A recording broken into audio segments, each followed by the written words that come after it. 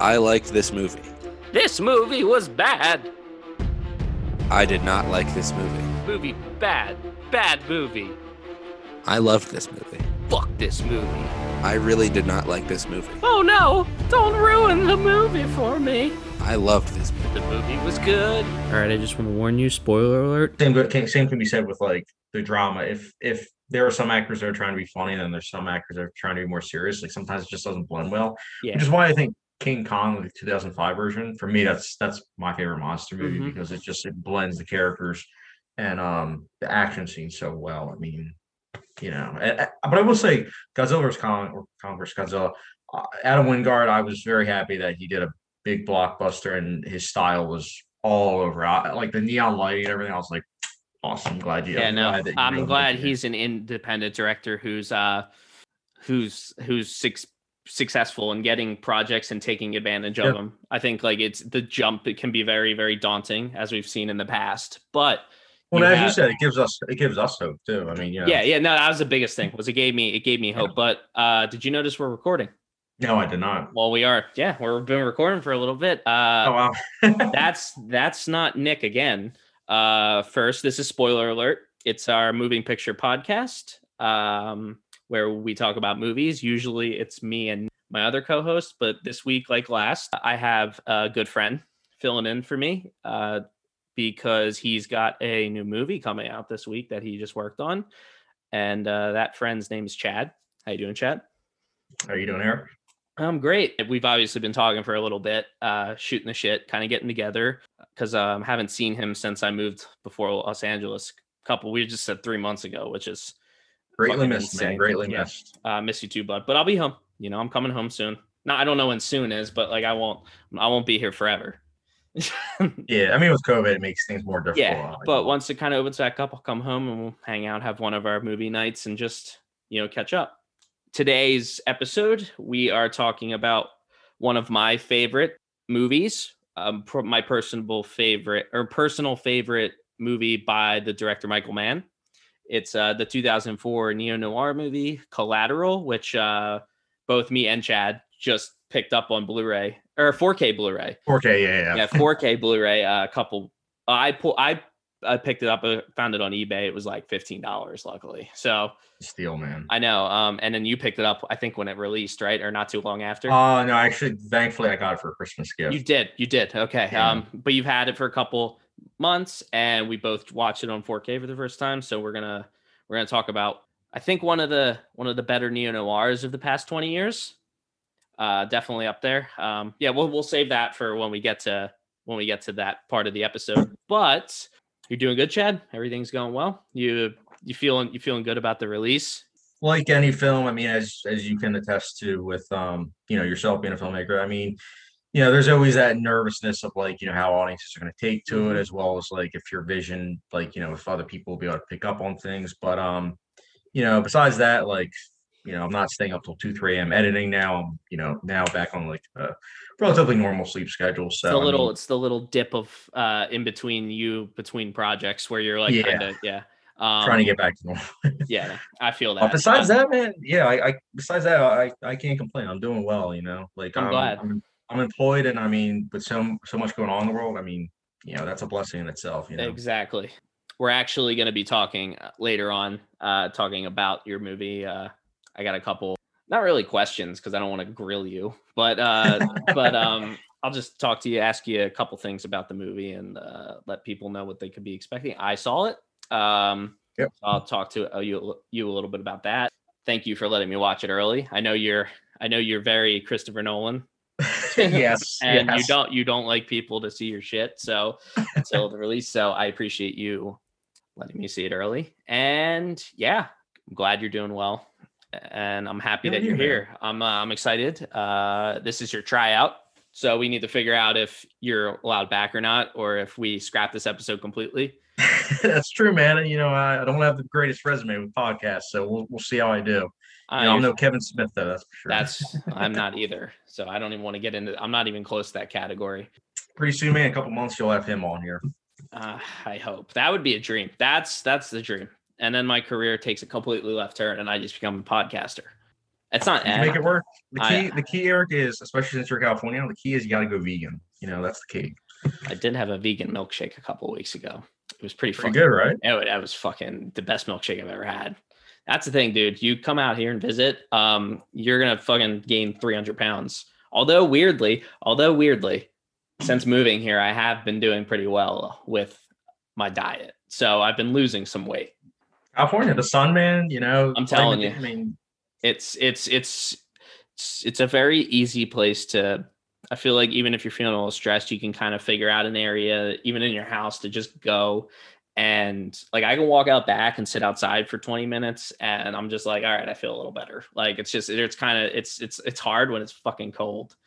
yeah, oh, dude, yeah. No, you and I both have that in common. We both are not a huge fan of the cold. So I mean, think I'll definitely be out there visiting in California because I mean, I've always wanted to go there. I mean, I got spots to show you, movie spots. Fucking, it's vegan milkshakes, I'm down.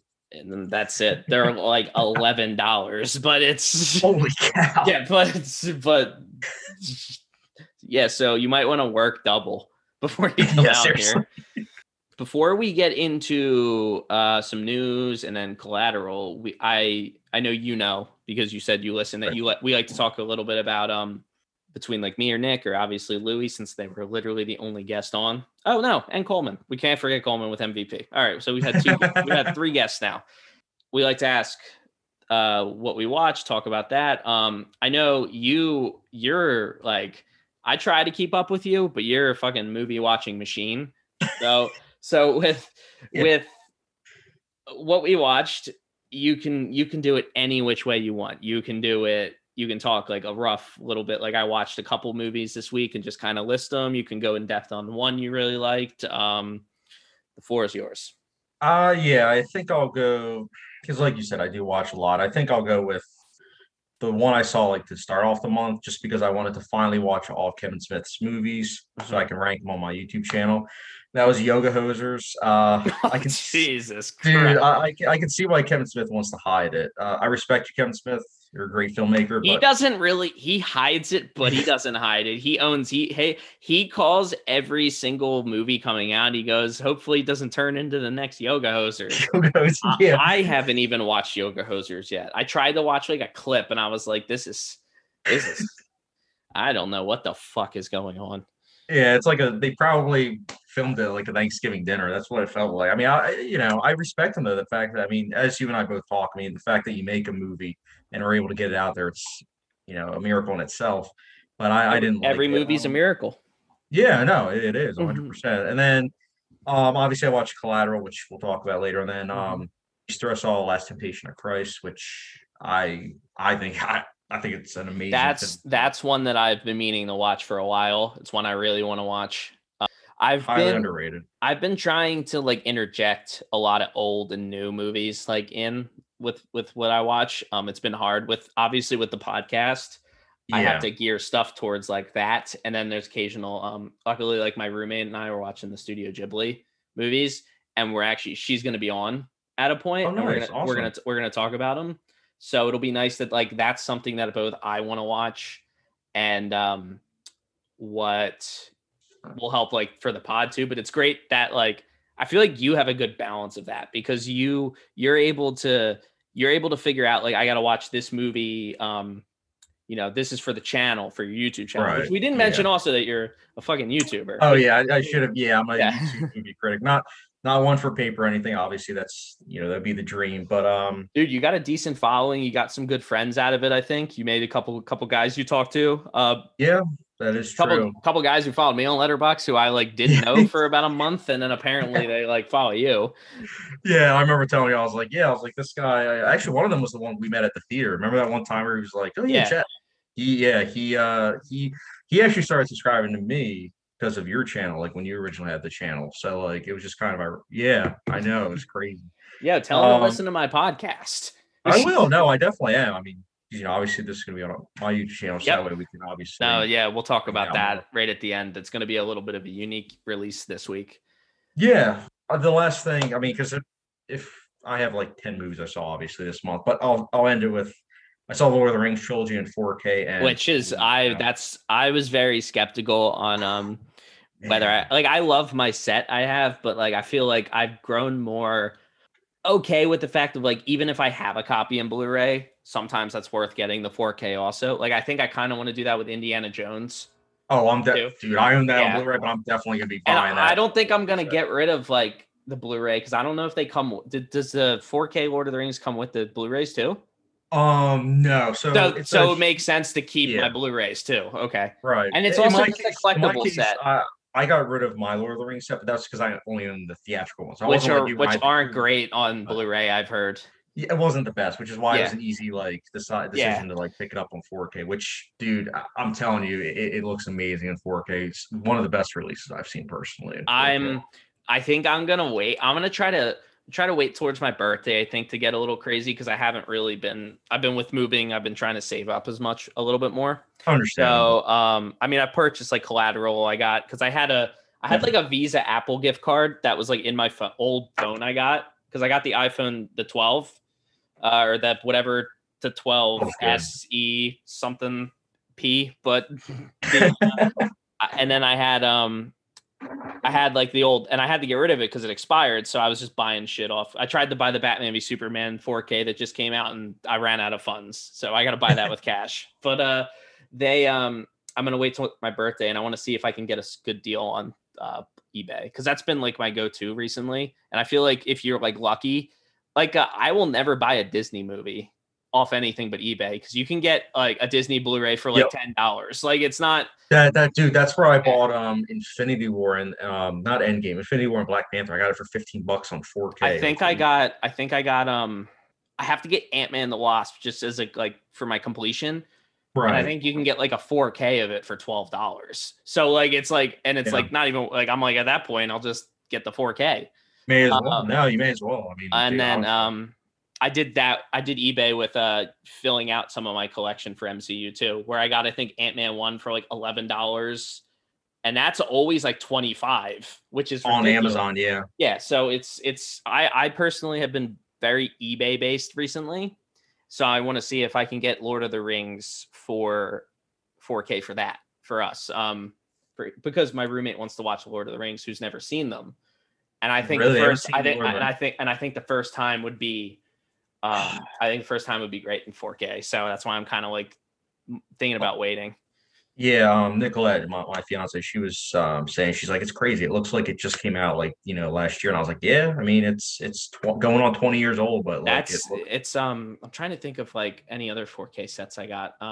Like the Matrix, the Dark Knight. I mean, the 4K to me, I'm starting to see a little bit like, how like upgrading from DVD to Blu-ray. Mm-hmm. Remember how I was very adamant on Blu-ray to DVD? Yep. Well, now you're the one that got me into that. Yeah. Now I'm weirdly 4K to Blu-ray, but like there's some movies that I don't think need an upgrade in 4K, but like the ones that I'm kind of skeptical on because the Blu-rays are great, I'm still like I'm gonna get it in 4K because I feel like 4K still somehow improves even the best Blu-rays. That's the crazy. Yeah, like I mean, the ones that are shot on film, I say always go 4K, but the ones shot digitally, sometimes it's just not worth it. Exactly. That's usually the ones that I kind of have leaned like the Matrix and 4K are really great because they're all shot in film. Yep. I think the Dark Knight, obviously those ones are worth it. And also like the Dark Knight Blu-rays and even Casino Royale, Skyfall, those are weirdly in digital is one of the digital ones that makes it worth the upgrade still. Like I agree. I do agree with Skyfall. Ironically, I think it's because it wasn't really up converted. I think it was shot pretty close to 4K. I know some of it's like shot 2K and then it's upscaled. Yep, I think Deacon shoots 4K a lot. Yeah. So, but yeah, no, Lord of the Rings gonna get it in 4K. I think pretty soon. I want to see if I can score a good deal because it's worth the price it is now. But it's like I buy that I can't eat for a week. So yeah. You can buy with what you would buy with Lord of the Rings. You can buy 9 vegan milkshakes. That's true. I'm gonna highlight one movie because I like to go straight in on just one and kind of recommend it to people. And I want to recommend this to you too because I know you would really like it. I watched The Dark and the Wicked last night. It's a Shudder exclusive. It's directed by Brian Bertino, who who did The Strangers. He did The Monster. He did a couple. He's done a couple movies. There's a reason I watched it, which I'll tell you after the pod. Okay, yeah, It's like a personal reason why I watched it. I really liked it. It reminded me a lot of Hereditary in a way. Really? And the reason I say that is because it's really, really slow. But like not in a bad way. It's just a very slow burn. It takes like it's an hour and 35. I think it takes like an hour. And a lot of shit happens in that hour, but it's very slow, very character based. And the last half hour is insane. Like and it's gross, and it's got one of the darkest endings I've ever seen in a movie. Like it's I think you would really like it. I think I just added it to my I watch list, can actually I'll get you a way to watch that. Yeah, no, I'm definitely interested. I'll get you. Yeah. You know how much I love horror, and I mean, like if it's like kind of like Hereditary, I mean, I love Hereditary. It's very grief based, very based around like a family. It takes place kind of in like the South, I think. It's the South or the Midwest. South or Midwest. I can't really remember. I have to look that up. But yeah, it was really good. Didn't really recognize any of the actors, and they were very authentic performances. The guy who plays the husband and of the family and the brother of the main woman in the movie, great performance. Awesome performance. Like it was like he was so good. Yeah, it looks like Michael Abbott Jr. is in it. He was in like Mud, Hearts Beat Loud. Yep. And Loving. Yeah, I've seen him. I've seen him in, I mean, all of his 3 movies I mentioned. Yeah, he's a good actor. He's really good in this. It's 100% watch. Very slow, atmospheric, but I think it does a really good job of setting up a good payoff at the end. I think like it's one of those movies that you're gonna stick with, and and it's a movie that I actually want to watch a second time because I really liked it when I finished. And the more I've thought about it, the more I've been thinking like, wow, that was actually a really good movie. Like The Empty Man. I think you should watch it. I think you would really like it.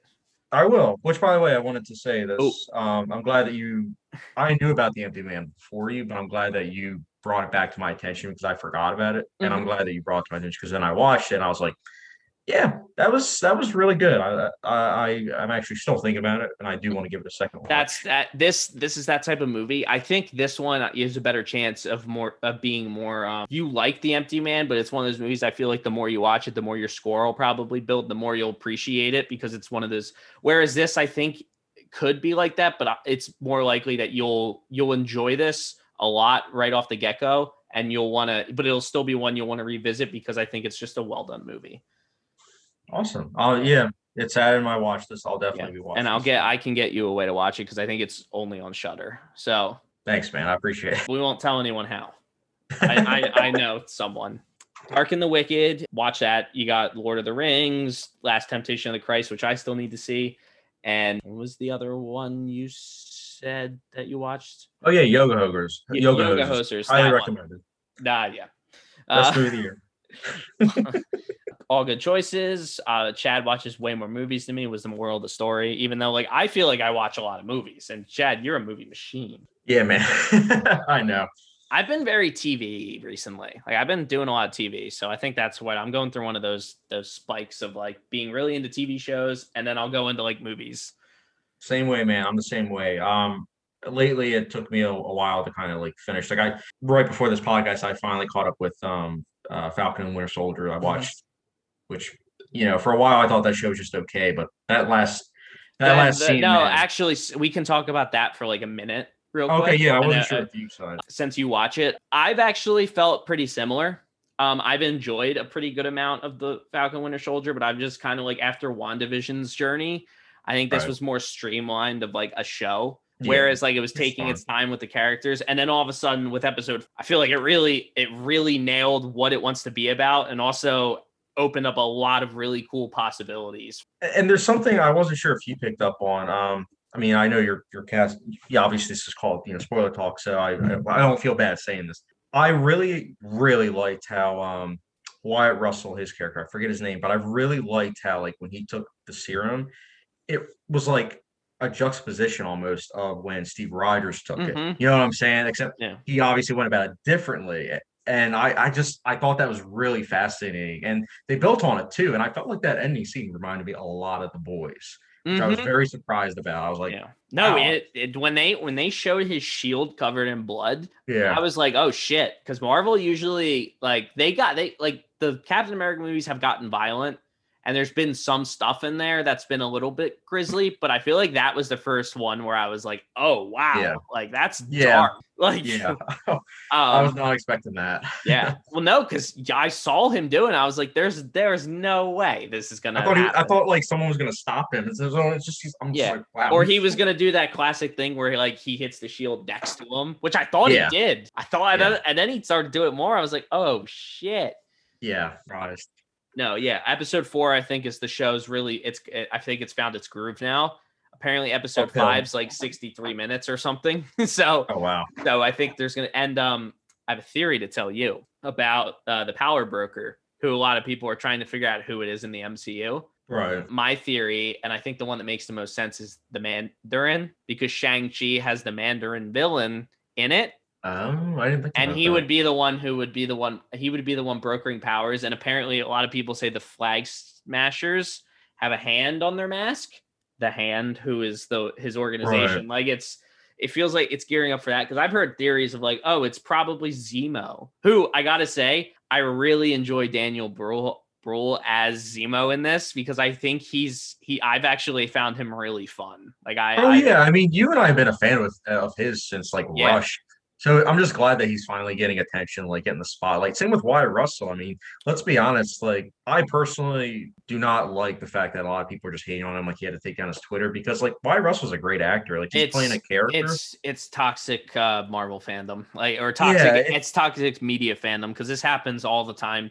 Yeah, It's like it's that weird thing that happens where like fans get so in love with a character like Steve Rogers that they're almost like, when someone like Wyatt Russell, who clearly is not going to be Captain America, No, he's not. they're clearly setting up for Sam to take over, because Sam's whole speech to Carly, the leader of the Flag Smashers, Right. a lot of people pointed out that's very similar to how Steve Rogers always avoided fighting and always took he wanted to talk them down from the ledge, whereas Wyatt Russell burst in and was quickly like brute force instead of trying to avoid conflict. So I found He's that the opposite of what I forget Steve Stanley Rod- Tucci's character in First Avenger. I forget his name off the top of my head. bullies get he's the bigger. opposite. Yeah, Good he's like people the bully. Yeah. good people get their hearts get bigger. Yeah. So it's but I'm glad you're enjoying it too, and you feel the same I do, because I feel like episode 4 was like, and it had some awesome fight sequences. I thought the fight sequences in the whole show have been pretty solid,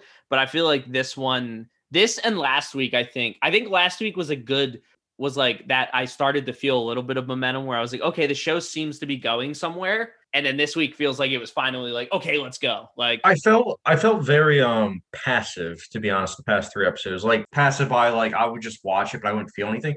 This was the first episode where I just genuinely personally just like felt something. I think it started out good too, with that scene between Bucky and the Wakandans. Yes. That Yes, was I really liked Sebastian that. Stan's acting in that scene was great. Like I was like, this episode feels like it's gonna be different. When I was the first thing I said, I was like, this feels like it's gonna be the episode we've kind of been waiting for, where like the show, which makes me think like, does that mean the show probably could be like 4 episodes and it would have been better? Yeah, probably. It probably could have had some stuff, but I feel like obviously they're doing 6 weeks because they want to make it feel justified why they would put it on a certain but I think from this point out, it seems like the show's going to be flying forward. So I'm excited. Yeah, I mean, it's kind of like WandaVision. WandaVision was all about like that build up, and I feel like this will also be kind of like that too. So Yeah. I mean, it seems that's kind of I like to think it's that these are just Marvel movies where the first act just is dragged out a little longer to give more character development. That's pretty much all it is.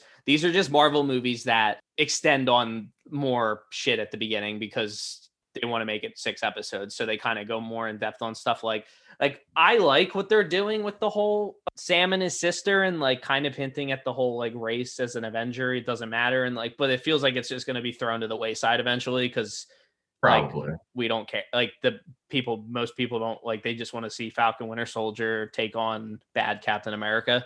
Or his sister, I feel like will kind of be like in trouble. I hope they don't do the whole damsel in No, distress thing. I don't think they're kind going of, to. I I feel like hope that. not. I hope I not. think she's just gonna be wasted as a character, honestly, which like sucks, but it's better than the damsel in distress thing. Yeah, I hope they don't do Yeah. that. So I mean, I hope it's your way, honestly, Mhm. not that way. So yeah, I'm very excited to see how the show wraps up, and I'm more excited, honestly. I think Loki's going to be the one that really sucks me in. I think that's going to be like that. That concept seems so cool. As you know, just with the pandemic and everything, I just have not really been watching trailers. I still haven't seen the Loki trailer. Mhm. So just like with Falcon Winter Soldier and WandaVision, haven't seen any trailers. So I'm just going with like I have no idea what to expect. I don't know. Based on your interests and also how I think you would take the trailer if you did see it. I think Loki's more your speed. I think Okay. I think the what they're doing seems way cooler than a lot like WandaVision. It seems closer to WandaVision where it's a concept more like taken advantage of than it is and just using Loki because like everyone loves Loki. So they're just like, let's just throw They Loki do. in these wacky adventures. So it's just which I'm fine with. I'm more excited. That's the one I'm looking forward to the most, honestly. Tom Hiddleston can do no wrong, honestly. Exactly. So, I mean, I'm down to watch it. Yeah, that's it. We good to move on. Yep. Yeah. All right. So we talked a little bit more about what we watched than I figured we would. So I'm gonna condense our film news section. I still want to talk a little bit, but I'm just gonna run quickly through what's happened this past week or so with news. First things first, Paramount delayed a bunch of movies, which is crazy, but also I guess makes a lot of sense. They delayed Top Gun Maverick to November 19th. It was supposed to come out in July, which makes sense. And I think it's going to come out. I think any movie that comes out from like October on is going to come out. I think the next 3 or so months are still up in the air with how theaters are going to perform and whether studios are willing to throw them out. But I think like anything latter half of the year, I think that's when we're going to be kind of like back to a somewhat normality in terms of going to the theaters. I don't know if it's going to be 100. It'll probably be 100% by then. Yeah, it just really depends on how we handle everything. I mean, I personally can't wait to get the vaccine. I got my appointment on Monday, so I'm very excited. Oh, dude, you're lucky. May 1st is my second appointment, and I'm going to go to the movies in May. Like I can't wait. I'm holding off until then, and I'm going to go a whole day. Hopefully, Converse Godzilla will still be in theaters because I want to go see that in IMAX so bad. I don't think it's going to be, but I'll still go see it in theaters. You got Mission Impossible 7 was moved to May 27th, 2022, because it was originally supposed to come out November 19th. I think that's because of filming. I think they had to something with because it's filming during the pandemic, so it was taking a little bit longer. Right. And then those are the real big ones. You got a Dungeons and Dragon movie, with Chris Pine, which I'm actually kind of interested in. It's the guys who did Game Night who are directing it, so I feel like it could actually. Oh yeah, dude. I think it could work if they kind of like do a Lego movie style or 21 Jump Street style movie. I think that would be something that could be fun. That comes out. That could be good. March 3rd, 2023. Now it was supposed to come out in May 2022. There's a Star Trek film coming out. It was pushed back to June 9th, 2023. Yeah, I mean, there's been a couple other ones, nothing too crazy. Snake Eyes, the G.I. Joe movie coming out this year, was moved up to July 23rd, 2021. And the other movie that I actually care about is Jackass 4. It's October 22nd, 2021 is when it comes out. Still have to watch those movies. It's funny if we were talking about eBay. I bought the entire collection on DVD because that's all they sell the first 2 movies in. Oh wow! I bought it for $20. It comes with all the movies and the TV show. So it's just wow, that's awesome. So the show's only on DVD. So like, and it's only in standard because it was shot on like digital cameras. So, but they're. I think if you liked just like Bad Trip, something like that, like it's kind of similar to that. But yeah, so a couple movies got delayed this week. Indiana Jones 5, Phoebe Waller-Bridge joined Harrison Ford, and John Williams is doing the score. I mean, figured John Williams was doing the score again, but he's up there, man. Like he's seriously. I don't know how he's glad that he's able to still do it, man. I mean, like it's awesome. I personally don't hate Indiana Jones 4. Let me be on the record and say this. I need to rewatch it because it's been like 7-8 years, but when I watched it several times, I might add as a teenager, I remember enjoying it. It's fun. But- I've watched it recently. I still Good. find it entertaining. It's a severe dip from 3 to 4 Oh yeah, because The Last Crusade is awesome. 3 was good. Yeah, 3 was really good. But I think it still captures the spirit of Indiana Jones 4 or of the whole franchise. I think it's still like, it feels like it belongs. I don't know why people are so like, this doesn't feel like an Indiana Jones movie. I'm like, it does. It's not Because it's not realistic to have aliens, yet in the last 3 movies there was also like, entities like with later Raiders of the Lost Ark, you had an Ark of Covenant melting people's faces, but then you can't have aliens. Dude, in the third one, there was like some old dude who was like 400 years old, and he was all about the Holy Grail. Like, I don't want to talk about the movie not being realistic. It's Indiana Jones. It's not Flight 93. Yeah, man. I mean, I did want to, because I know obviously we have to move on, but I do have to say, like, I was kind of nervous about Steven Spielberg not coming back for the 5th one. No, but I know what you're going to say. That's to me, that's why I think, honestly, even if Spielberg was coming back, I wouldn't feel as confident. I think having a director like Mangold come in and inject some fresh blood, but also I know he's going to stay true to the tone of Indiana Jones. I feel like that's the best way you could continue this franchise if you wanted to. I do think that too. I agree. And honestly, I think you retire Indiana Jones in this one, which I think they're going to do. And then if you want to reboot him, I guess reboot him. But I think you end him here. Like, I think you got to end Harrison Ford in this one. I agree. I mean, he's almost 80. So I'm imagining that's where they're going. I got to imagine this is like Indiana Jones' one last ride from fucking Fast and Furious. Well, yeah, I was going to say, man, I mean, maybe this one will take place in outer space. You never know. I mean, I don't know. Some more news. You got that's the link. you got Netflix making a deal for the rights to Sony Pictures movies, which include all the Spider-Man movies. That means that essentially every movie that Sony produces and comes out, like Tom Holland's Uncharted movie, Venom. I actually don't think Venom 2 was included. I think that was the weird one that like something with rights or deals or something. But like Morbius, those are going to go straight to Netflix after they play in theaters. So it's essentially just like Netflix is their home for Sony, which answers the question that I've kind of been thinking with is Sony going to make their own streaming service like everyone else? And I think Eric's theory is that Sony's going to be bought by Netflix eventually. I could see that. I can totally see that. So I think there's going to be a lot of consolidation in the next couple of years with everything. I think there's going to be a lot of like Disney deals where Disney buys another or studios buy another studio. That's maybe a little, I think Paramount's going to get bought by someone because Paramount's been struggling a lot. Yeah, I feel like they haven't had as many hits lately. That's and I think that I could see like Netflix or Hulu or someone investing. I don't think Hulu because it's a Disney owned property, but I could see like Netflix or Amazon buying Paramount. And I think Amazon, honestly, because a lot of the movies at Amazon, like Coming to America, the new Tom Clancy movie directed by the guy who did Sicario 2 and written by Taylor Sheridan, by the way, Without Remorse. That's so good. I can't wait to that trailer came out this week and that movie looks awesome. It was that was another trailer. I didn't watch the trailer. I saw Ty Sheridan. And I was like, oh no, Taylor Sheridan. Yeah. Sorry, wrong actor. I mean, wrong person. I saw Taylor Sheridan. I was like, I don't even have to watch the trailer. I know I'm going to watch. It looks good. It looks like a fun movie. Like it looks like a classic, like action movie with Michael B. Jordan as the star, which is like, that sounds like a really good time. Oh yeah. He's an amazing writer. I mean, Wind River's a great movie. Exactly. Sicario, Hell or High Water, as you said in one of the episodes of the podcast. I mean, Hell or High Water is very underrated. I do want to revisit it. It's been. I think that's a movie you'll appreciate even more than you did when you saw it the first time. So yeah, Netflix is buying Sony movies, and then the other two are kind of HBO Max themed. The first one we have is Dune's release on HBO Max is reportedly being reconsidered. I kind of saw this coming. I feel like what's going to happen is now that Godzilla versus Kong made a lot of money, even being on HBO Max, I feel like it can go two ways, honestly, but I don't think it's going to be taken off of HBO Max.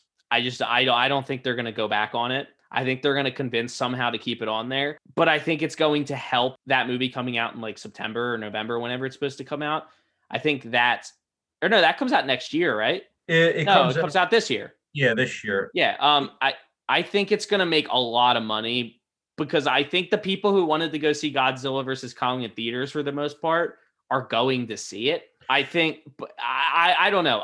Dune's weird because I think there is a possibility that they take that off, even though that it's been marketed like fuck. Yeah, it's the thing is to be honest. I mean, obviously, you and I both know throughout the entire duration of our friendship, you're a lot better at box office figures, being able to say, yeah, that's going to take off. Like I remember Guardians of the Galaxy when it came off. Before it was about to come out, you were like, that's going to be a huge hit, and I was like, probably not.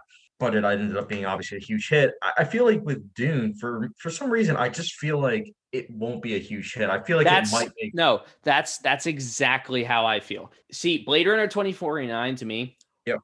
Top 3 best blockbuster of the past decade. Honestly, top 10 last 20 years. Like one of the best, one of the best blockbusters ever. Made like nowhere near the amount of money it should have, nor could have, because people just didn't want to go see a 165-minute think piece artsy sci-fi movie.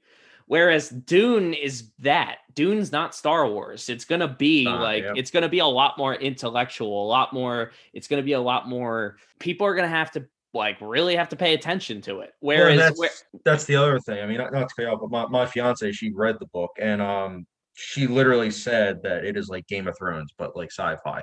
And I mean, don't get me wrong, obviously in the back of my mind, I'm like, well, Game of Thrones became big, but at the same time, it's like I feel like science fiction films, you have to have all the elements to be like a big blockbuster, and I just don't know if Dune's going to have that. I hope it does, because I don't think Dune has as big of a fan base as they're giving it. Like it can obviously get fans, but I think it's too weird. Like I think it's too out there. It's not like obviously Avatar was able to get. Actually, Avatar is the only movie where like I really enjoy it, but it's crazy that that's the fucking highest grossing movie of all time. Like, yeah, it is. It is. But like even that's got fans. But that took a while to make money, and I feel like the people who are going to go see Dune in theaters are going to go see it. Well, and also, I mean, like I said, and I want to get this out there, I 100% hope Dune is a huge hit, because I do want to see. No, I do too. Yeah.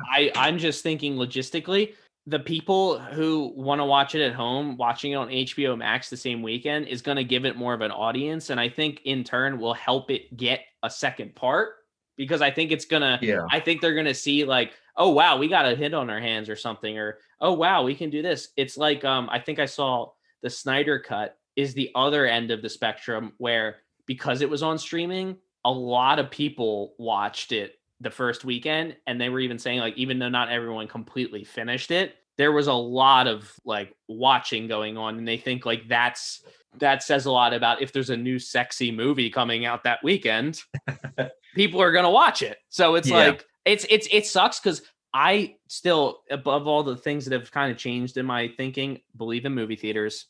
They're a palace. They should be they're always going to be around, but this was the closest that I think I was getting to a point where I was scared that there was going to be a big shift. I think Godzilla versus Kong begs to differ though, because even that being on streaming, it's still making a lot of money. So I think we're okay. I just don't think Dune as an intellectual property has enough of a. Well, and not just that. I mean, obviously, you and I are big film buffs and huge fans of Denis Villeneuve, but also just look at his track record. He hasn't really made like a huge hit, and that's not to say that he doesn't have one in him. But I'm just saying, like, I just don't see him. I don't see it having a huge audience. I see all the movie buffs and obviously fans of his He's the reverse Chris Nolan. Yeah, he's what happens. He's honestly what Chris Nolan would be if he was first starting out now. I don't think Chris Nolan would have as many hits. I don't think Chris Nolan would be like a name. I think like Denis gets love, and like you look forward to one of his movies. I think if Denis was coming in like 2002 with Insomnia or so, like a movie like that, I think he would be Chris Nolan through the mid 2000s. Like, yeah, I mean, everyone, I remember, I think it actually was Nick. I remember you telling me about how like Nick the one time like heard like someone say, "Oh yeah, get that director that for Prisoners," like when they were talking about directors that they wanted for a movie. Mm-hmm. Could be out of context, but Christopher Nolan. Meanwhile, Christopher Nolan, it's like people aren't like, "Oh, get that guy that directed The Dark Knight." No. They're like, "No, get Christopher Nolan." So like, I feel like Denis Villeneuve hasn't really hit that stride where it's like, get Denis Villeneuve. It's just kind of, no, get the guy that did Prisoners. Tenet was the first one that like didn't really do 100% well, but also it had things going against it. Whereas like Yeah, every movie pandemic. Christopher Nolan's made since probably The Prestige has been a hit. So it's I think Denny, I don't think Denny's, unless if Denny picked to do the next James Bond movie, That'd be amazing. then he would be Christopher Nolan. He would have been, yeah. Because he would have had, because then he would have been the guy. Like that would have been like, because I think he would have kicked ass on a Bond movie. Like I think like if his Bond movie was just like Sicario, like that's that'd be amazing. with like the scale of Blade Runner 2049. That sounds like the best movie ever made. Like, hopefully we get No Time to Die sometime soon. I think that'll be out in November. That's the movie I was thinking of when I said I think those movies getting delayed a lot. That's going to come out in theaters in November. There's no way by November we're not able to see that. Yeah, so Chad and I pro Dune in theaters, Yes. but we also think that Dune's probably, it going to HBO Max wouldn't hurt it. Yeah, I think that that's a movie that obviously people like us will see in theaters, but I do think that's a movie by that point I'll have a vaccine in me and I'll go see it in theaters before I watch hopefully it. I will too, once I'm eligible. Mm-hmm. But I agree with you about the streaming. I think that more people will probably find it, maybe get a cult following like Blade Runner 2049. So all right, yeah. So last article is, and we're gonna go through this quickly so we can get to collateral. Yeah, we're still doing good on time, so don't worry about that at all. Batman v Superman screenwriter has had a lot to say this week. I mean, he said what Warner Brothers did to Justice League was vandalism, was his quote, which I agree with. You have him, another quote he said was Batman v Superman Chris Terrio, writer, did he hate Justice League's? I think he hated WB's original the original ending on Batman v Superman. Oh, right. It so what happened was in the original cut, or the ultimate cut, the original ultimate cut, Batman shows up at Lex Luthor's jail cell and Lex Luthor tells him about like Steppenwolf and Darkseid and they're coming and yada yada, and Batman then uses his brand, which he's been using in the movie. He punches the wall, which is like a visual representation that Batman has changed. And now he's starting to go through a little bit of a redemption arc.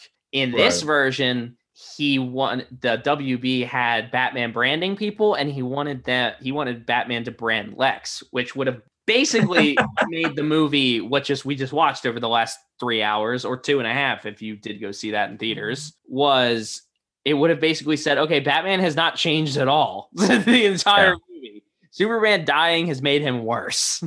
Which also, when you think about it, with Zack Snyder's Justice League, it wouldn't make sense, like really at all, if you think about it, because it's like Batman's whole redemption arc in that movie is part of the heart of that movie, is that he's like, Superman dying gave him faith again, which was like, oh no, good people can do the right thing. Like there are good people in this world. So that was the whole thing. And that's why I love that movie. Like, that's why I was like, his story is great. Like, it's I really like Batman v Superman too, the ultimate cut. I mean, I think that the way it's very underrated, honestly. The way Man of Steel, Batman v Superman, and Justice League work together as well as they do, with all the teetering and tottering and universe sidelining and shit that's going on. Like, it says a lot about what it means when you give a director like Zack Snyder or someone the option to tell his whole story.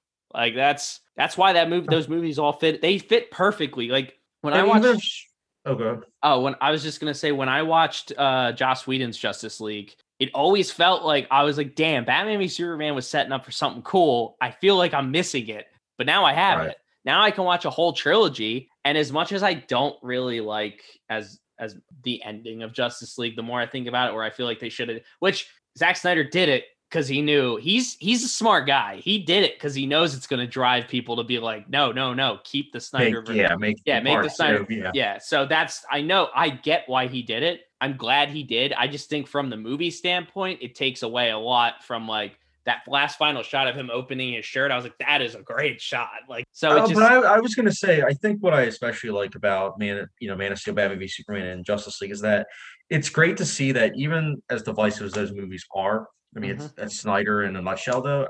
It's great to see a director have like a style and you be able to see it because I feel like we see so many times directors don't really have a style and it just feels No, almost there's like there's like manufactured. 3 or 4 Marvel movies where you can say like there's a style here. Right, and it's just like with Even the ones I really like still sometimes don't feel like they have a style. The only ones are like Black Panther, yeah, agree. the Russo movies, I think all have a similar style, and then Taika Waititi's Ragnarok, and I think and maybe Kenneth Branagh because it's a fucking Dutch angle fest. Yeah, it's like But I actually watched Thor 2 the other day, and I've grown to not like that movie every single time more and yeah, more. man. I saw that.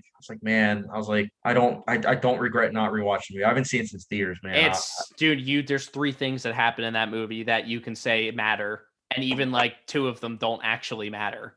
So it's and Endgame essentially made Thor 2 a good movie in 5 minutes.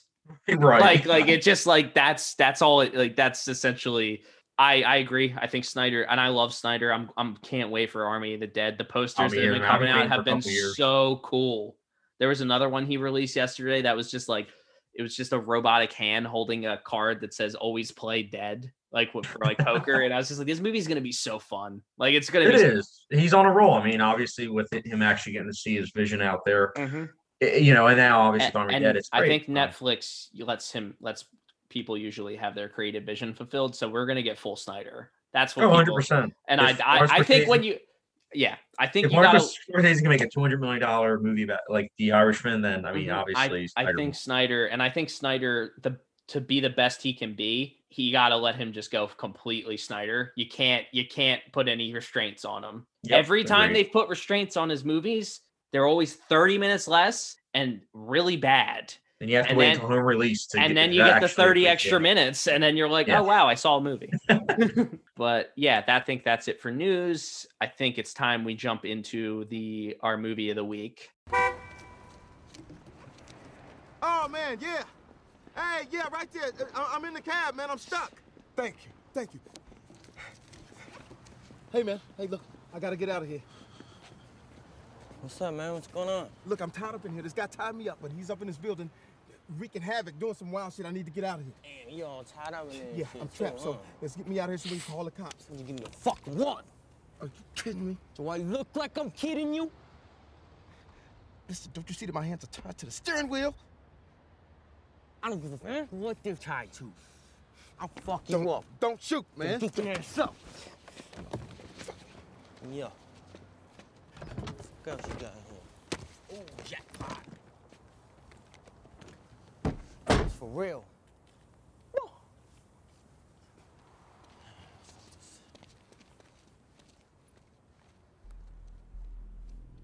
Yo, homie.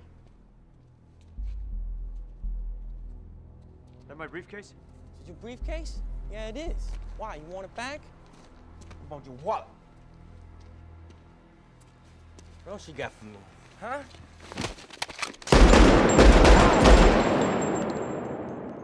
Fuck!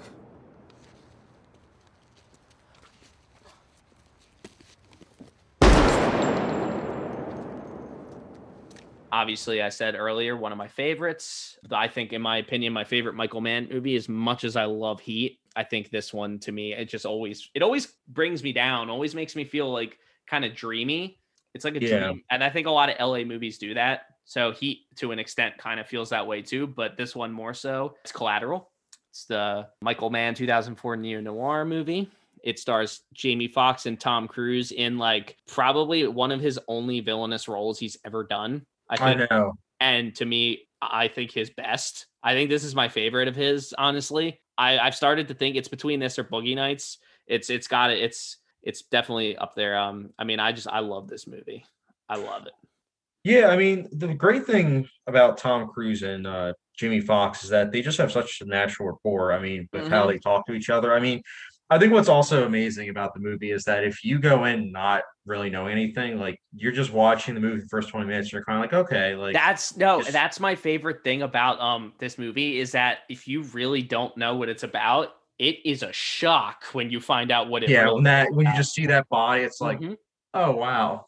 Because you think it's gonna be this lighthearted, like almost like just this night of the life movie involving this taxi driver.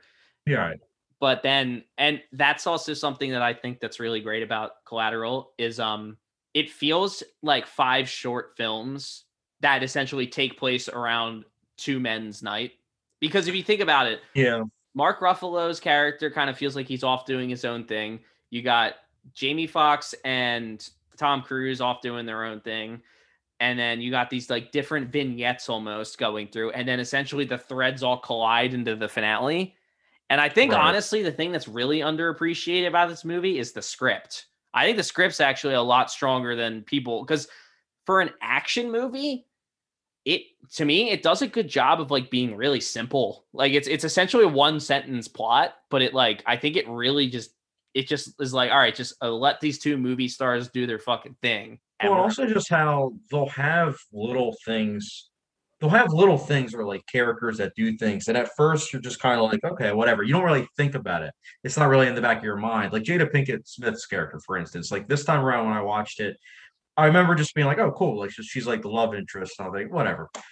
But then towards the end, you realize it's like, no, she's not. No, that's actually a really good twist. And like, essentially, I was very, I'm like, that's really good. That's really smart. And making like something so minuscule early on matters so much at the end. Yeah. Essentially is like, okay, like the scriptwriter did a really good job of making sure every detail in this story matters to the central plot. Like it never felt like anything was tossed away to the wayside. And then there was all these cool little interactions within the story, like the whole jazz scene between them at the table. I'm like, this is a really good scene. This is a great scene. And then for it to end like that, I'm just like, oh shit. Yeah.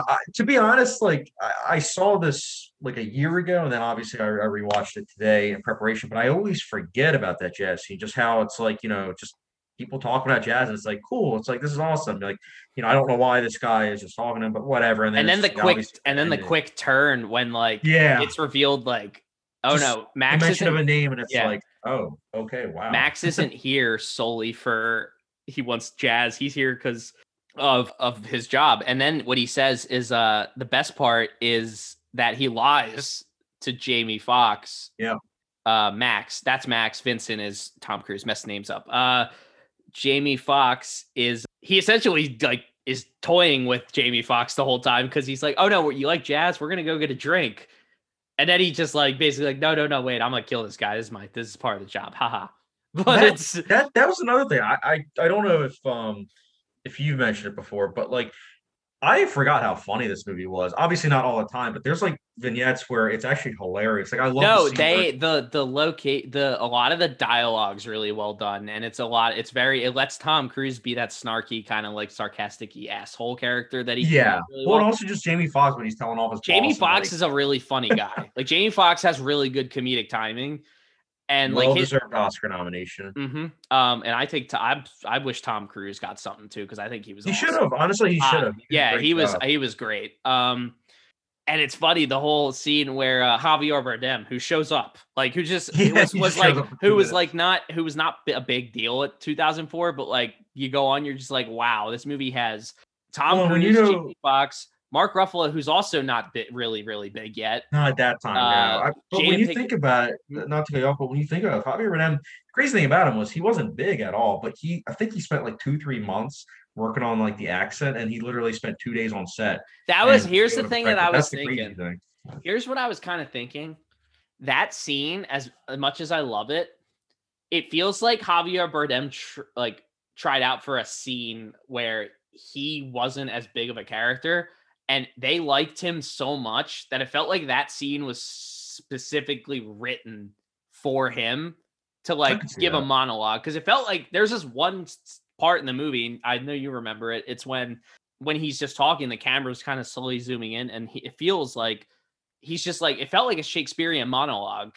And I was like, I feel like they were like, oh shit, we landed on a really good actor in our auditions. I feel like we got to give this guy more screen time, which it also works for the overall movie because that's what the movie feels like. It feels like each scene was written as a shorter segment and they just like kind of connected them all. Well, and also when you think about it, it's funny you mentioned Shakespearean because I feel like the movie almost in some ways is Shakespearean. I mean, you think about it, you see character Max, I mean, he starts out as just like a cab driver. He has dreams and everything, and Tom Cruise, he just kind of constantly like push him to everything. And by the end of the night, I mean, he pushes him to the brink of, obviously, killing him, but also just fulfilling almost like what he wants. Like he goes off in the distance pretty much to, be able to almost have like a new life. I feel like. Also, great script writing is when early on Vincent's like, I hate LA. There was a story about a man on a train that no one knew that was dead, and people were just sitting next to him and no one knew he was dead. To then that be the movie, how it ends. I was like, this is, It's like, sometimes it's just so easy that like, it feels like it's the easiest thing in the world to write a script, but these guys just figure out how to fucking tie Michael Mann knows how to do that, man. He knows how. It wasn't Michael Mann who wrote the script. It was Stuart Beatty who wrote I forget what else he wrote off the top of my head. Pirates, or he was the story writer for Pirates of the Caribbean. He wrote 30 Days of Night. He actually didn't. This was like his biggest one. Yeah, I know he came up with the idea. I think at like age 12, like he was in a cab driver. He was like, imagine if like there was like a killer like in the back, and I'm just like, wow, that's kind of interesting. Like that's the best. He probably spent like 20 years, like finally being able to fulfill his vision, which I thought. That's the cool. Other thing I'll say is Tom Cruise is so scary that this is probably one of the best serial killer movies ever made. Like it's I was watching it and I was like, he is terrifying when he can like go from the part where he comes out of the second kill and he's just like, yo homie. And he's just like, it's cheesy. It's very cheesy, but it's very funny. Like it works because it's him. It's kind of feels like it's that movie where every single aspect kind of fell into place, where it feels like it's almost like this wouldn't happen again, where you have Tom Cruise, Jamie Foxx, a great script, Michael Mann.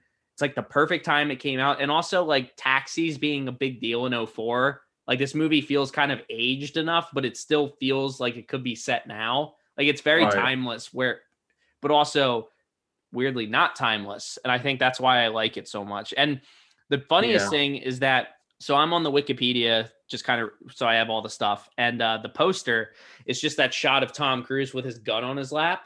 And I remember when I was younger, my dad, there was this like weird DVD delivery service where you could like get a thing in the mail and you could check off movies and they would like send them to you and like new DVDs. And my grandpa got me into it. So we would do it every once in a while. And Collateral was one of the ones my dad chose because he thought it sounded cool. So I always had the DVD that I lent to you freshman year of college. Yeah. But I never watched it. So until like probably senior year of high school or whenever I saw it first. I don't really remember, but it was just like, I was like, oh my God, like this movie is awesome. I remember you told me about it. It was shortly after I went on a binge of like Heat and like The Insider, Last Mohicans. And I'll never forget. Yeah, you gave me the DVD. I watched it, and then I liked it. But then for some reason, I waited 6 years, and beginning of the pandemic, I was like, "Oh, Blu-ray, Blu-ray.com. It's like $6. All right, I'll pick it up." And then a couple months later, it got announced it was going to be out in 4K, and I was like, "Wow, that was just bad timing. I should have just waited." It's also really funny too. Sorry to interrupt, but the Blu-ray also looks really good. Like I will say, like it looks really good, but the 4K, like.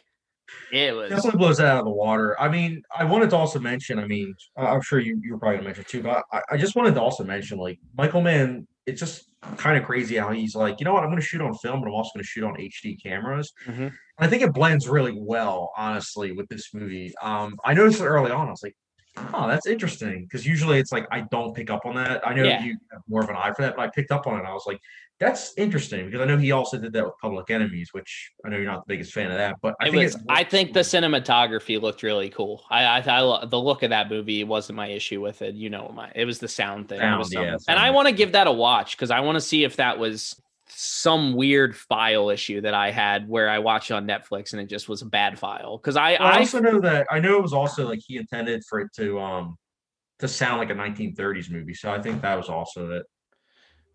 Maybe if I go in with that in mind, maybe I'll enjoy it more because I feel like I went in thinking it was going to be like an authentic classic movie, and it was very a little more experimental than I thought it was going to be.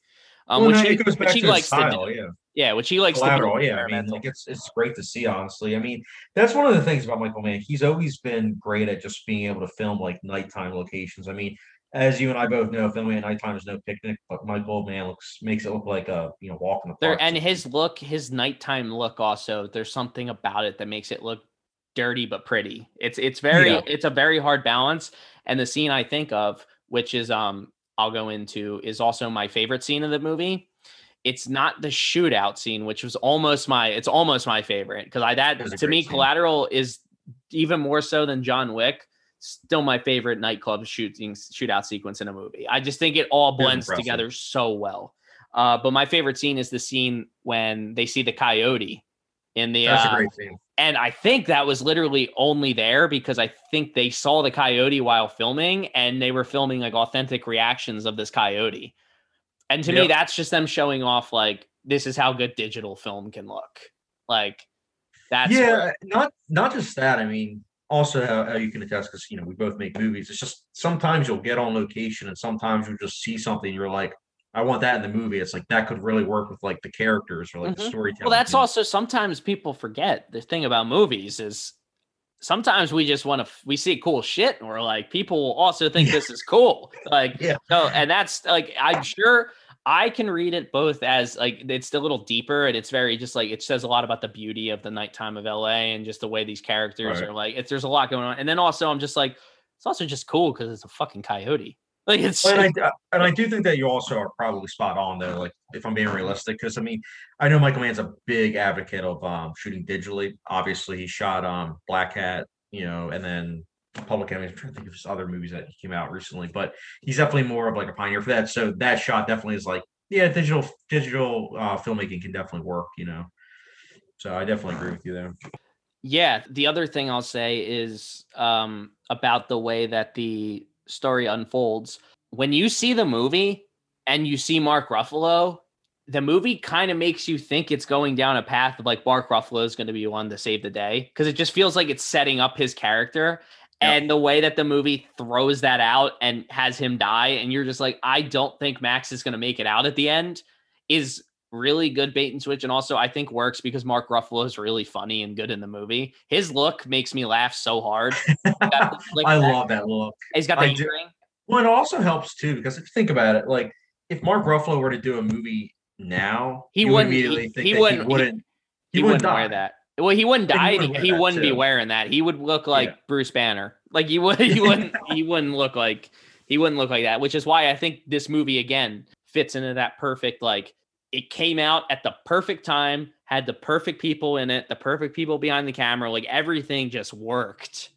It just I do also think that was one of Michael Mann's last like financially successful movies. I mean, especially like from that perspective. I think Public Enemies did solid, but I think Collateral was a huge success. I mean, because it was a huge success both critically and financially, and I think it got Jamie Foxx a supporting actor, and then it got an editing Oscar, which the editing too is. I wanted to also mention that because editing a film, it's no picnic, but the fact that they were able to edit it and make it so that the pacing just melds so well with the action, it just constantly builds. Let me tell you, Chad, and you know this, and we're gonna get into it because trying to think of anything else we can talk about with Collateral, but once we get into talking about your movie, editing a movie can really make or break your movie. Yeah, true. Here's the thing. That movie in last week's episode that Louie and I watched, The Collector, the first 15 minutes of that movie are so horribly edited, so horribly written, but the editing is so egregiously bad that I was like, how did this movie get a second one? Like, how is this? There's got to be. And then when you figure out that like the movie all of a sudden switches to like, oh, this is a real movie in here. It's just that first 15 feels tacked on. Right. That's how much editing can change. Same with Batman v Superman earlier. They cut out 30 minutes of that movie and it made the movie not flow together. Like the editing has to it doesn't have to be, but I think it kind of has to be thought of before you make the movie. Like I think there has to be a little bit of like, where there's going to be some edits. I think you have to have an idea. I mean, that's the other thing too. I mean, if you have it where your movie's like jumpy at all, or like it can take audiences out of the movie. I mean, truth be told, as well as just, I feel like when studios get involved, that's when it's especially just kind of like, it's just terrible. I mean, as we've seen with Zack Snyder, but I agree with you. And I mean, that's the other thing. A movie that's original, like Collateral, where the editor was just able to splice it together. Just awesome, man. They had free reign. It was great, honestly.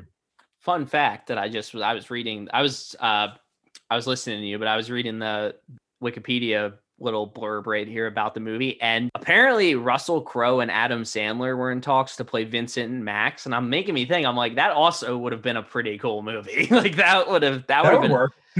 We've seen how well Adam Sandler acts, and Russell Crowe can be really intimidating if he. Oh yeah, dude, Unhinged. Unhinged wasn't a good movie, but it was entertaining, and to see him just like get upset at the fact that someone like wouldn't move driving. But I could see Adam Sandler and Max being switched out. I personally feel like Tom Cruise is Vincent. Like it's I don't think it would work without Tom Cruise. I think his performance in this is both his best to me, and I think as great as everything else is, it's probably the best part of the movie. Like just seeing him in such a. And going back to what you're saying, I mean, it's just also great for, if listeners haven't watched the movie, unfortunately, yet, it's also just great to see Tom Cruise in a role that's like different. I mean, I think everyone who listens to this episode should, if they haven't seen Collateral, 100% shouldn't be this far into the listen, even though we're a spoiler podcast, but also go watch Collateral, because it's to me, it's one of the best really action movies, one of my favorite action movies I've seen.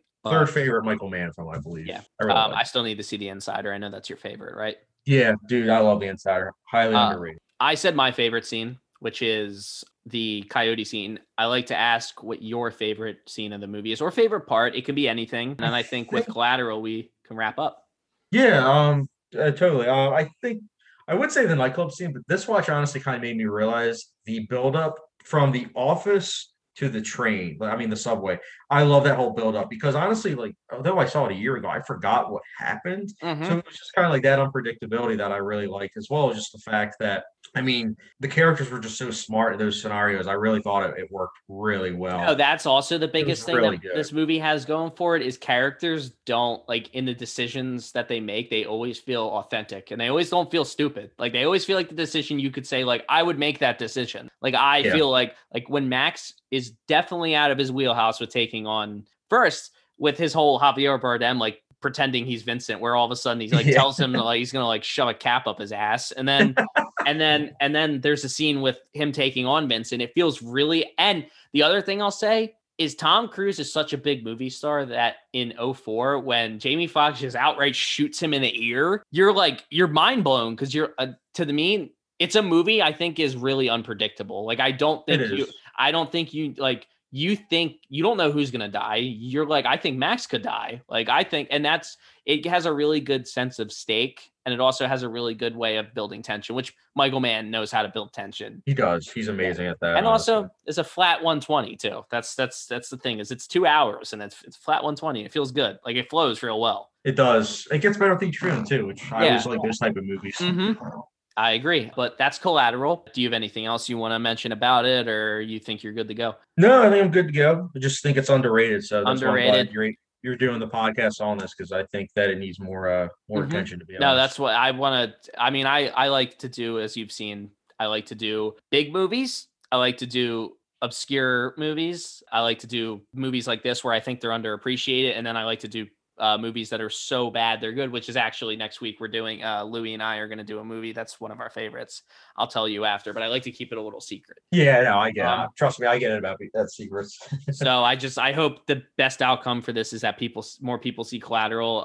It's on. I think it's on. Is it on Netflix, or is it on HBO Max, or is it on like Paramount Plus, right? Is it? I don't know. It might be. I know it's because it's a Paramount movie, I'm pretty sure. But rights are weird. They are. That's a good point. It might be on Netflix now. I think I saw it on Netflix a little bit ago. I think I saw it was on there. Yeah. It's on Amazon Prime. Oh, cool. Awesome. And on IMDb TV. Yeah, Collateral. Recommend it highly. One of my favorites. And I think with that, originally I was going to do pitches. So right. I have a pitch set up, but I think with the last little bit, it's better for me to just do Will Penn Drive discussion. Perfect. Now, with Will Penn Drive, I did want to say, we'll keep it yeah. I won't. It'll just be more so. I want to know about I just want you to talk a little bit about like what made you come up with the idea, how you know, how filming went. I'd want you to tell the story about the fucking hard drive because I think that's a really really important Yeah. people to hear. And then yeah, just so I'm not honestly not even really gonna talk about plot because I think it's more so you should just watch it. Am Yeah, I? you know I am, man. I'm like Yeah. Nolan when it comes to the movie. Yeah, I mean, dude, all good questions. I think the first one I'll say is that filming went. First, before we should say Willow Pen Drive, you can obviously Chad's got a YouTube channel. We're gonna plug it at the end, but you're releasing it on the YouTube channel. Yep, 10 Um, p.m. Eastern time on the 17th. so that's next Saturday. Next Saturday. Yep. Okay. 101 minutes long. I did Mhm. cut down a couple minutes, as you and I have discussed before. Mhm. Yeah, I mean, so the most frustrating thing about the film in terms of filmmaking was that I pretty much was done filming, released the trailer, and then 2 days later is when the hard drive gave out, and I tried to recover it. But pretty much all the companies I went through, they all said that it wasn't recoverable. So thankfully, because I had a multi-camera setup, I was able to get the footage from like the other cameras that like we had. Which again, I look back and Incisor, which was my, obviously debut film, I look back and that was obviously, as you know, Eric, like a one camera setup, a single Yeah, camera. I actually I worked Helped out, yeah. I worked with on that. Incisor. I wasn't able to do this one because it was involved. It was during moving and COVID, and there Yep. was all, Yeah.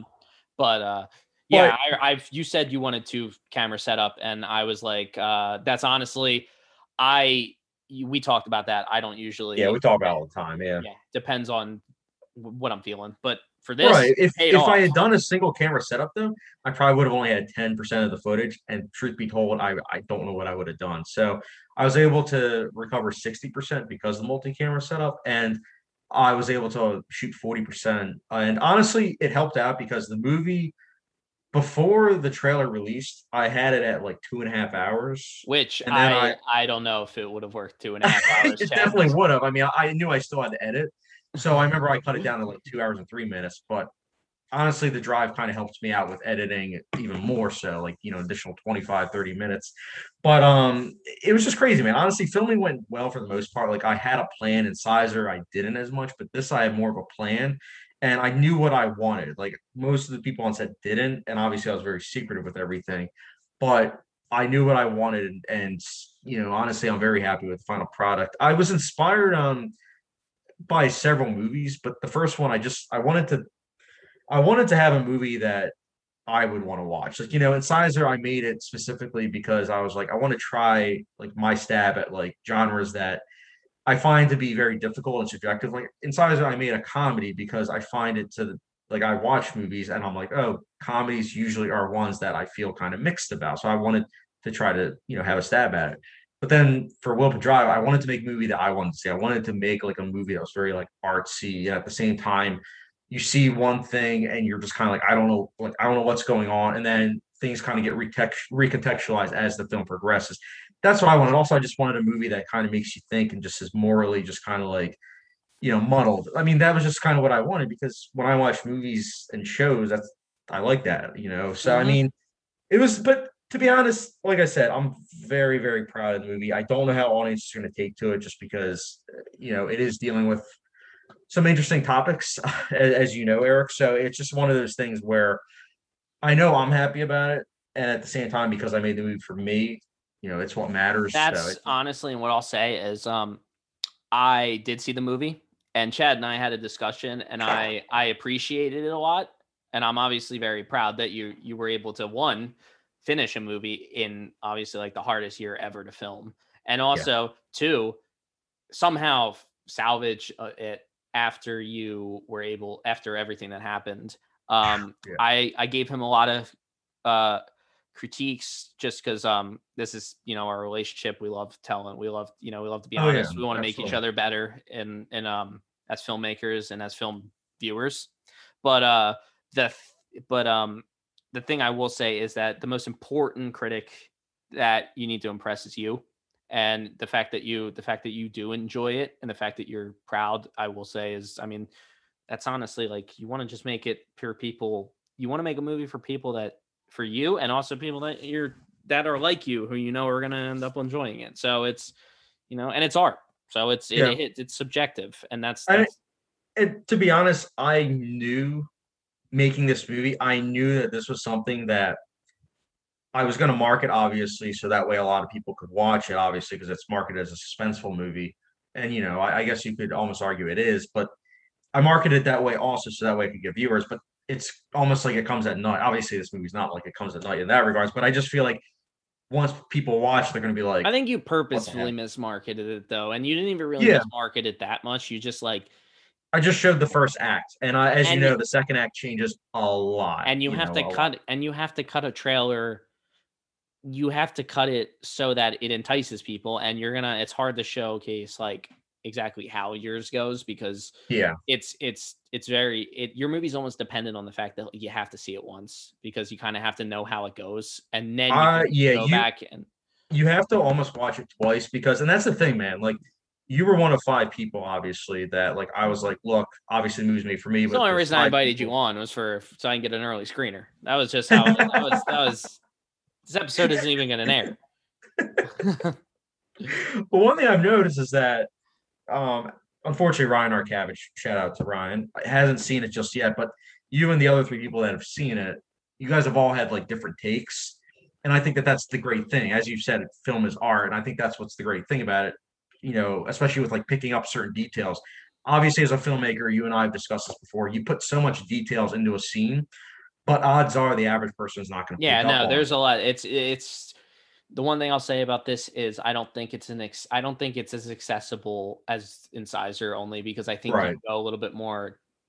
You do a lot more. There's symbolism. There's a lot more nuance that you're adding in with 10-minute scene of no dialogue. There's things you're being a little bit more experimental with this, as opposed to Incisor, which is a lot more streamlined as a movie.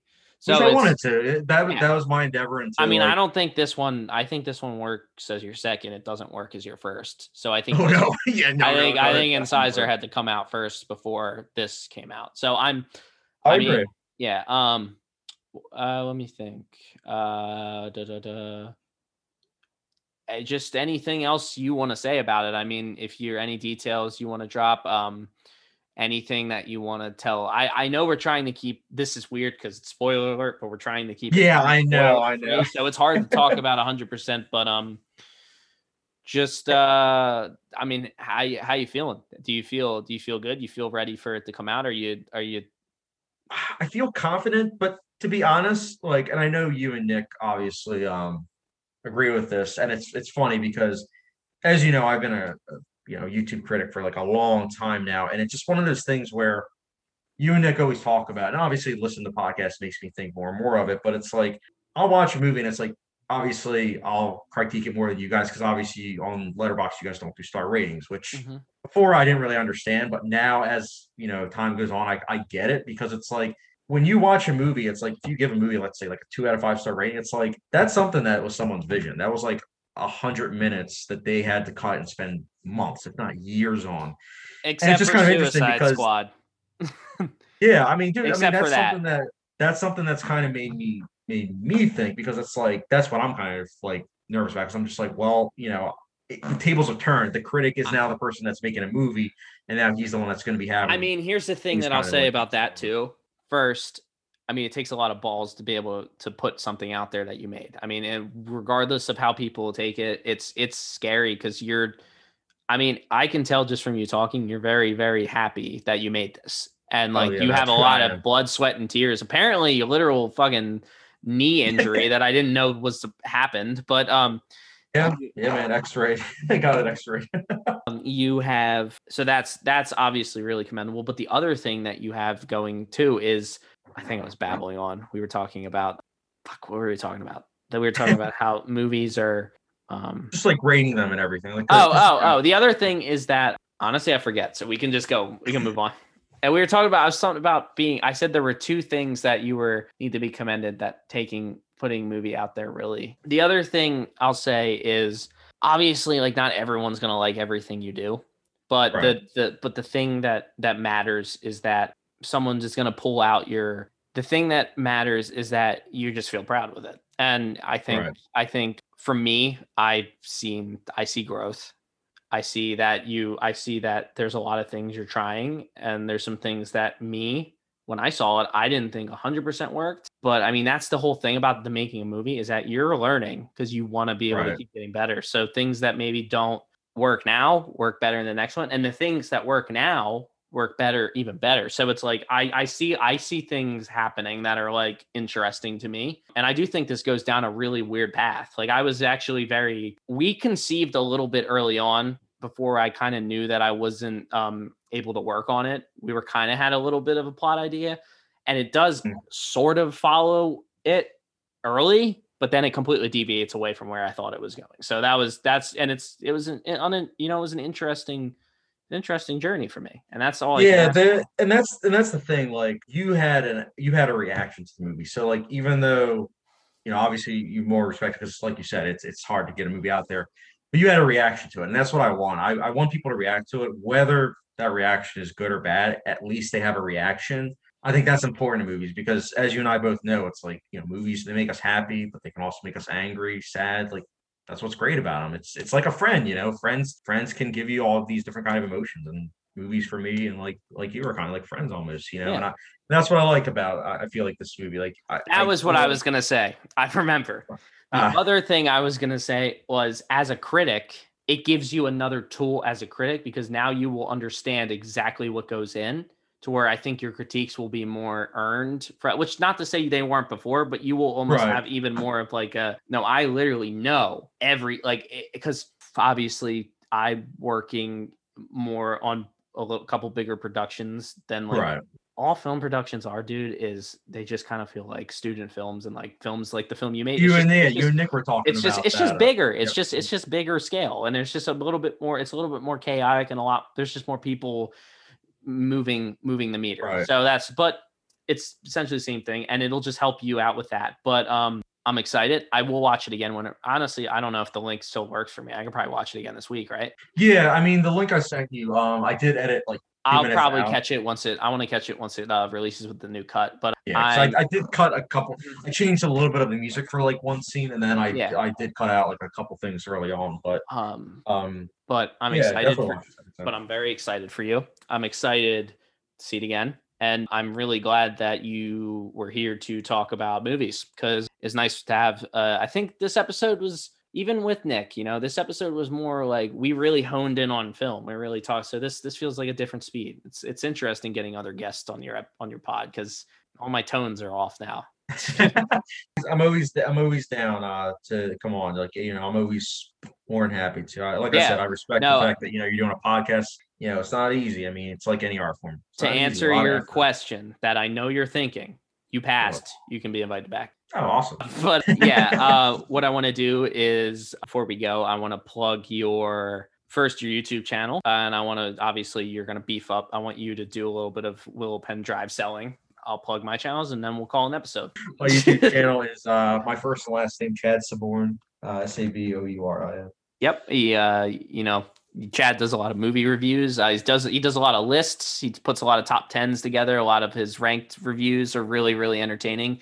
I actually watch them. I watch them a lot of the time. They're actually my go-tos usually for you, is I'll go to your rankings, because I'm interested in rankings personally. So I think it's always like, it's something that I always like to see. Like, I love seeing how different people rank different directors' filmographies, but great What's stuff. great about film, man, it's so subjective, and you always see constantly changing. And then obviously Willow Pen Drive will be on there, as well as Incisor. Your first movie's on there. Yep, it will be under. I have a playlist like movies I made. But yeah, Willow Pen Drive. It'll be. I have it as premiere mode for 10 p.m. Eastern time on the 17th of April. So definitely stay tuned for that. So for us, you can follow us at We Spoil Movies on Instagram and Twitter. You can follow me on Twitter at Beef de Bois. I tweet a lot. Chad doesn't actually have a Twitter because he's a boomer. But no, it's all good. Anywhere people can find you, Facebook, anything, following. Letterbox, just Letterbox, yeah. Letterbox, dude. Letterbox is awesome. You can follow me there. Chad.Saborn, yeah. Chad.Saborn, and then his YouTube channel. Make sure you follow him. I will be back next week with Louis again for another review of a So Bad It's Good movie, and it'll be a lot of fun. And then that's about it. I think this was a really, really good episode. I'm feeling good. I'm glad you were here, Chad, and we will see you next week, or at least I will. Man, I'll stay tuned next week. I'm excited to hear your guys' thoughts. Alrighty, bye everyone.